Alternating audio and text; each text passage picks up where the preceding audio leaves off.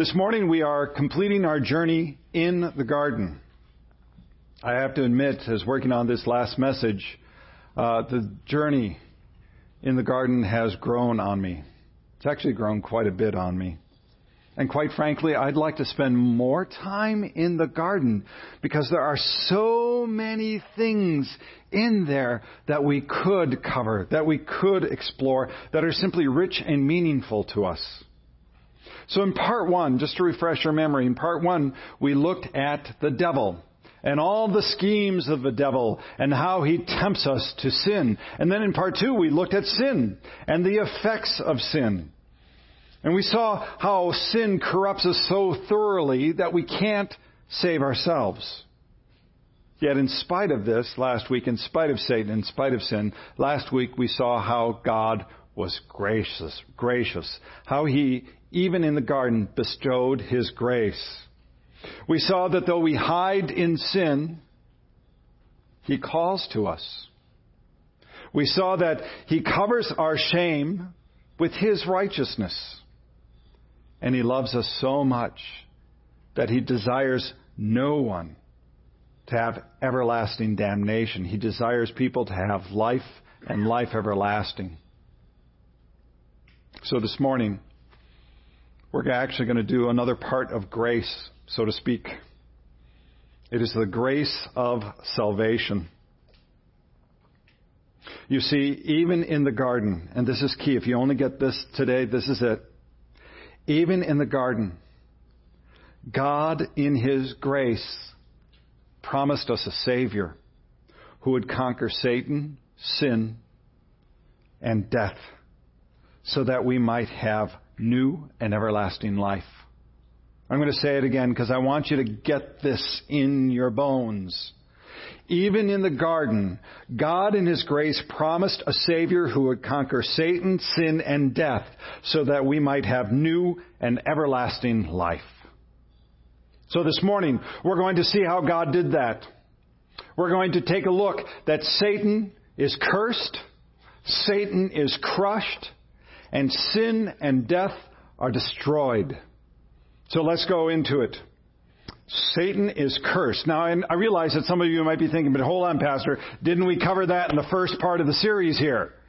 And we did cover the devil, but it was the schemes of the devil, not God's action on and about the devil. So, Satan is cursed. Let's take a look. Verse 14 from our reading. Genesis chapter 3, verse 14. The Lord God said to the serpent, "Because you have done this, cursed are you above all livestock and above all beasts of the field. On your belly you shall go, and dust you shall eat all the days of your life." So when God said, "Cursed are you above all livestock and above all the beasts of the field," God's not making a comparison about the serpent, Satan, but the serpent and like cattle or horses or any other animal. He's not comparing that. He's actually saying this of the serpent who is Satan, the moral agent who rebelled against God. That is who God is cursing. See, none of the animals are cursed, but it is one and one only. And He says, God says, "On your belly you shall go, and dust you shall eat all the days of your life." So why is that important? I mean, okay, it's going to be on your belly, and you're going to go all throughout the dust. Well, you have to understand the curse of eating dust is actually a proclamation of defeat of Satan. The curse of eating dust is a proclamation of defeat of Satan. It is this, because dust is a permanent symbol and constant reminder of the degradation of Satan. Dust. How can dust be that? Have you ever heard the phrase, "Eat my dust"? Have you ever? We don't say that really as adults now. It just sounds a little hokey, but you see it in movies, right? Eat my dust. It is, what's that meant to say? It is meant to say that I am victorious over you. You have nothing but the dust of the ground. See, you have to understand, in life we get that, but also in Scripture, dust is a symbol of defeat. Right? Even us, right? Because of sin, we go back to dust, right? You hear that at funerals. You hear that on Ash Wednesday. This is the curse for the serpent. Dust. Interesting. Isaiah chapter 49, verses 22 and 23. It says, Thus says the Lord God, Behold, I will lift up my hand to the nations and raise up my signal to the peoples, and they shall bring your sons in their arms, and your daughters shall be carried on their shoulders. Kings shall be your foster fathers, and their queens your nursing mothers. With their faces to the ground, they shall bow down to you and lick the dust of your feet. Then you will know that I am the Lord. Those who wait for me shall not be put to shame. Dust, a permanent symbol of the defeat and degradation of Satan. And it is permanent, by the way. This is ongoing. Ongoing until there's a new heaven and a new earth. That is the curse for Satan. So Satan is cursed. Satan is crushed. Verse 15, it says, I will put enmity between you and the woman, and between your offspring and her offspring. He shall bruise your head, and you shall bruise his heel. There's a lot in that one verse, so we have to slow down with this. We're going to take it section by section. The first part is, God says, I will put enmity between you and the woman. So, how many of you remember Indiana Jones and Raiders of the Lost Ark, the first one in the series? Raise your hand if you remember that one. Okay? Indiana Jones, it's a classic good popcorn movie.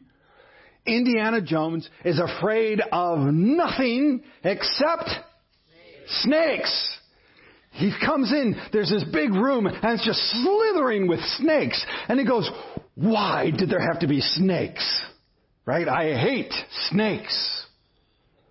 As a matter of fact, if you look at the top 10 list of things that people fear, well, first of all, public speaking is often number one, followed by death, which means that you would rather be in the casket than giving the eulogy, just to let you know. But in that top 10 list, snakes are often right in that particular list. Hate snakes, right? It seems to be somehow built into humanity. Well, it is, because there is enmity between the serpent and the woman. Enmity means hostility, hatred, animosity. Listen, in 1987, there was a professor in Louisiana. He did a study, and he took fake reptiles, like a rubber turtle, and I want to get the other one that he did. Turtles, snakes, it just says other reptiles. So he put a bunch of these little rubber reptiles in the road to see what people would do. Now, if you were a turtle, you did pretty well. Actually, people would go out of their way, or they might even stop and try to pick up the turtle, which they didn't know it was fake, but bring the turtle to safety. Oh, not so much for snakes. He saw people specifically go out of their way to run it over. One person ran it over, backed up again over it, and then went away. There was a policeman who ran it over, stopped, got out, and was going to shoot it, but the professor said, no, it's a fake snake. Do you get how the animosity, that's the hatred of the serpent. And God says there will be such animosity, there will be wrath between you and humanity. And God says it will be my wrath, because He's the one who says, I will put hatred or enmity between you and the serpent. Ezekiel chapter 25, verse 15, 17. Thus says the Lord God, because the Philistines acted revengefully, and took vengeance with malice of soul to destroy in never-ending enmity, therefore, thus says the Lord God, behold, I will stretch out my hand against the Philistines. I will cut off the Cherethites and destroy the rest of the seacoast. I will execute great vengeance on them with wrathful rebukes. Okay? You got that part. That's just the first part of this verse 15. Look, if you want to circle one verse in your Bible to go back to, Genesis 3:15 is one to do it. And we're going to get to the greater reason right now. It says, I will put enmity between you and the woman, and between your offspring and her offspring. He shall bruise your head, and you shall bruise his heel. And if you want to underline that one, and between your offspring and her offspring, he shall bruise your head, and you shall bruise his heel.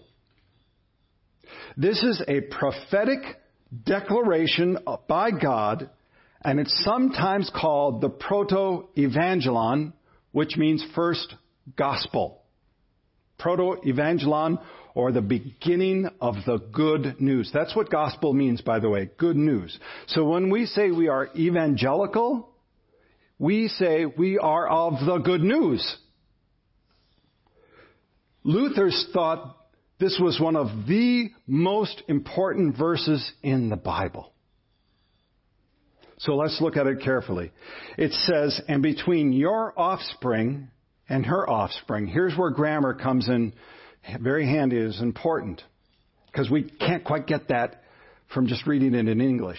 When it says between your offspring, speaking of the devil's offspring or Satan's offspring, it is in the plural.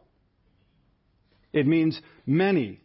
It means your children, as in many children. And we're not talking about a horror movie here. We're not talking Spawn of the Devil, I think that was some horror movie at some time. What we're talking about here, when it says the offspring or the children of the devil, it means anyone who rejects God. This is sobering. It means anyone who rejects God is of the devil. Scripture is very clear about this. In Ephesians, talks about following the prince of the power of the air, the spirit that now work in the sons of disobedience. Jesus, John chapter 8, verse 44, he said to the Jews, by the way, he said, you are of your father, the devil, and your will is to do your father's desire. He was a murderer from the beginning and does not stand in the truth because there is no truth in him. When he lies, he speaks out of his own character, for he is a liar and the father of lies. So when it says between your offspring, it means all who reject God, all who reject Christ. But when it says between your offspring and her offspring is singular, meaning only one. It doesn't mean all of the children from Eve. It just means that there is one. Now, this holds up also in the promise that God made to Abraham. Abraham, the seed. So, Paul clarifies this in Galatians. He says, now the promises were made to Abraham and to his offspring. It does not say to his offsprings, referring to many, but referring to one. And your offspring, who is Christ. That's Galatians 3:16, if you're interested. In addition, this is very interesting. In addition, isn't it normally it's said that the seed comes from the man, right? We normally say that. The seed comes from the man. But here in our text, in the Garden of Eden, it's very different because it says the seed comes from the woman. I mean, so that's very different. And this is the only place in the Bible, where it talks about the seed of a woman. So who can that be? That's why we did our reading from Matthew today. So we've been studying this in our Bible study, both Matthew and Luke. Did Joseph and Mary have Jesus together? Was not Joseph. He was not involved, was he? It was from the power of the Holy Spirit. Born of a virgin. Not the seed of man, but of God. That's what we're talking about here, all the way back in the garden. So here's the point. Against all of the offspring of Satan will come but one, Jesus. And then it says, he, meaning Jesus, he shall bruise your head and you shall bruise his heel. A better sense of this is actually, he shall fatally bruise your head and you shall only bruise his heel. Or a simpler way to say it is this, he shall crush your head and you shall bruise his heel. You can hear the distinction in that, right? That Satan is going to be crushed. Now, was Jesus bruised? Oh, in a very painful manner, right? He went to the cross for us. Scripture declares in Isaiah 53, but he was wounded for our transgressions. He was bruised. Right? There's the bruise. He was bruised for our iniquities. The chastisement of our peace was upon him, and with his stripes we are healed. Satan is cursed, Satan is crushed, and now we will see that in Jesus, sin and death are defeated. Now, in your notes, if you're using your sermon notes, you notice I have a little sidebar on this. Here's the sidebar. We're actually going to understand this last point in Jesus, sin and death were defeated, by going to Romans chapter 5. We are going to do this because there is a principle involved in understanding Scripture, and the principle is this. We let Scripture interpret Scripture. We say, if we have a question, where is that clarified in Scripture? Did Jesus really conquer sin and death? Was sin and death defeated? Scripture declares that in many places. Today we're simply going to take a look at Romans chapter 5. Romans chapter 5, verse 12. Therefore, just as sin came into the world through one man, and death through sin, so death spread to all men because all sinned. Okay? In really simple terms, you can just remember it this way. In Adam's fall, we sinned all. That's it. In Adam's fall, we sinned all. You see, what is sin? Remember, we talked about this, but what is sin? Sin is a rejection of God. Sin is a rejection of God's command. It wasn't this thing that went on them called sin. No, they sinned because they rejected God's commandment. And because of that, their nature was now corrupted. In one of our Bible classes, we talked about DNA, right? Doing your whole DNA background, finding out all of your history. Has anybody done that? I know a couple in the Bible study did, a few others. Well, you know, it's kind of interesting to find out your ancestry and your DNA. Well, our DNA actually goes back to Adam and Eve. And our nature has been corrupted by sin. How do I know this? Is anybody sinless here? No, right? We don't sin because we make mistakes. We sin because we're sinners. That's it. And there's no exception to this. It says in Paul wrote, because all sinned. It means everyone. If you go to Romans chapter 3, starting in verse 10, it says, as it is written, none is righteous, no, not one. And just to be clear later on, he says, for all have sinned and fall short of the glory of God. I mean, if you read Romans chapter 3, he pounds away and pounds away and pounds away until it looks bleak and hopeless and very dark. And quite frankly, in the garden with Adam and Eve, when they were expelled, it looked very bleak and dark, didn't it? But our God is not a God of darkness. He is a God of light. Just as darkness and sin blanketed paradise, God in the midst of it brings light. And he does so through the promise of the seed, Jesus Christ, who is our Lord and Savior. Now in Romans chapter 5, verse 18, it says, therefore, as one man's trespass led to condemnation for all men, so because Adam sinned, all men are now condemned. So one act of righteousness leads to justification and life for all men. For by one man's disobedience, the many were made sinners.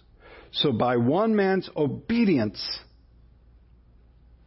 underline obedience, one man's obedience, many were made righteous. So Jesus Christ is the only one who led a perfect, sinless life. Was he tempted? Of course he was. Do you remember? Out in the wilderness, he was tempted by the devil. But I want to focus on something near the very end. Do you remember the night before he was betrayed? Where did he go with his disciples after the Lord's Supper? He went to a garden, didn't he? Now, I can't push that too much, but the parallels are so amazing. Because what did he do in the garden? I mean, he prayed. He prayed hard. Think about how he would have been tempted to say, no, I don't want to go through that. Saying, Dad, I don't want to. But nevertheless, not my will, but yours. See, the death that he was going to go to was so painful that we've created a word for it, which is excruciating, which means out of the cross. That's the pain he was going to suffer. And he prayed, take this cup from me. Nevertheless, not my will, but your will be done. In the garden, he was obedient, wasn't he? Whereas Adam was not, Christ was. Obedient to the point of death. And because of his death, his obedience, his life, we then can have his righteousness. And so the point that Paul is leading up here is now in verses 20 and 21. I'm going to start halfway through 20. But where sin increased, grace abounded all the more, so that as sin reigned in death, grace might also reign through righteousness, leading to eternal life through Jesus Christ. Now, where it says grace abounded all the more, it doesn't quite get to the full sense of it. It's more like this excess of grace, this super increased possibility, probability, this superabounded grace that just poured out, grace that knew no limits. You see, in the garden, God wasn't wringing his hands like, oh, they sinned, now what am I going to do? No, his grace was abounding evermore. You know the song, Grace, God's Grace? It says, grace, grace, God's grace. Grace that will pardon and cleanse within. Grace, grace, God's grace. Grace that is greater than all our sin. This is what's going on in the garden. Grace, unmerited, unearned favor of God was announced in the garden. In the garden, the promise of saving grace in Christ Jesus was given. And if you don't get anything else but that, that would be what you should get today. In the garden, the promise of saving grace in Christ Jesus was given. Paul in chapter 6 of Romans says, for one who has died has been set free from sin. Now, if we died with Christ, we believe that we also live with him. We know that Christ, being raised from the dead, will never die again. Death no longer has dominion over him.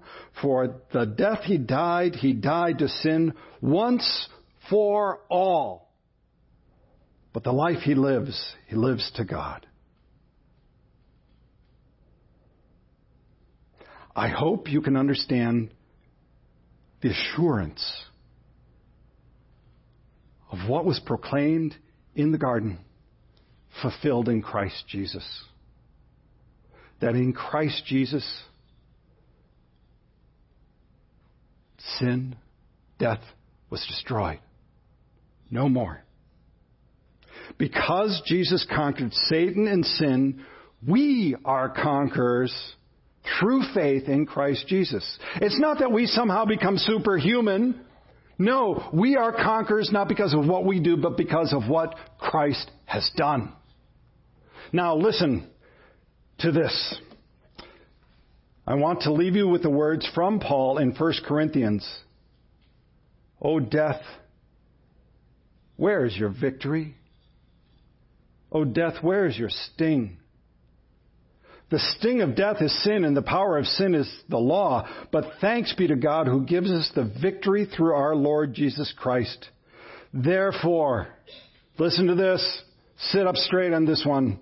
Therefore, my beloved brothers, be steadfast, immovable, always abounding in the work of the Lord, knowing that in the Lord your labor is not in vain. Be steadfast, brothers and sisters, in the promise of Jesus Christ, who is our risen Lord and Savior. Amen.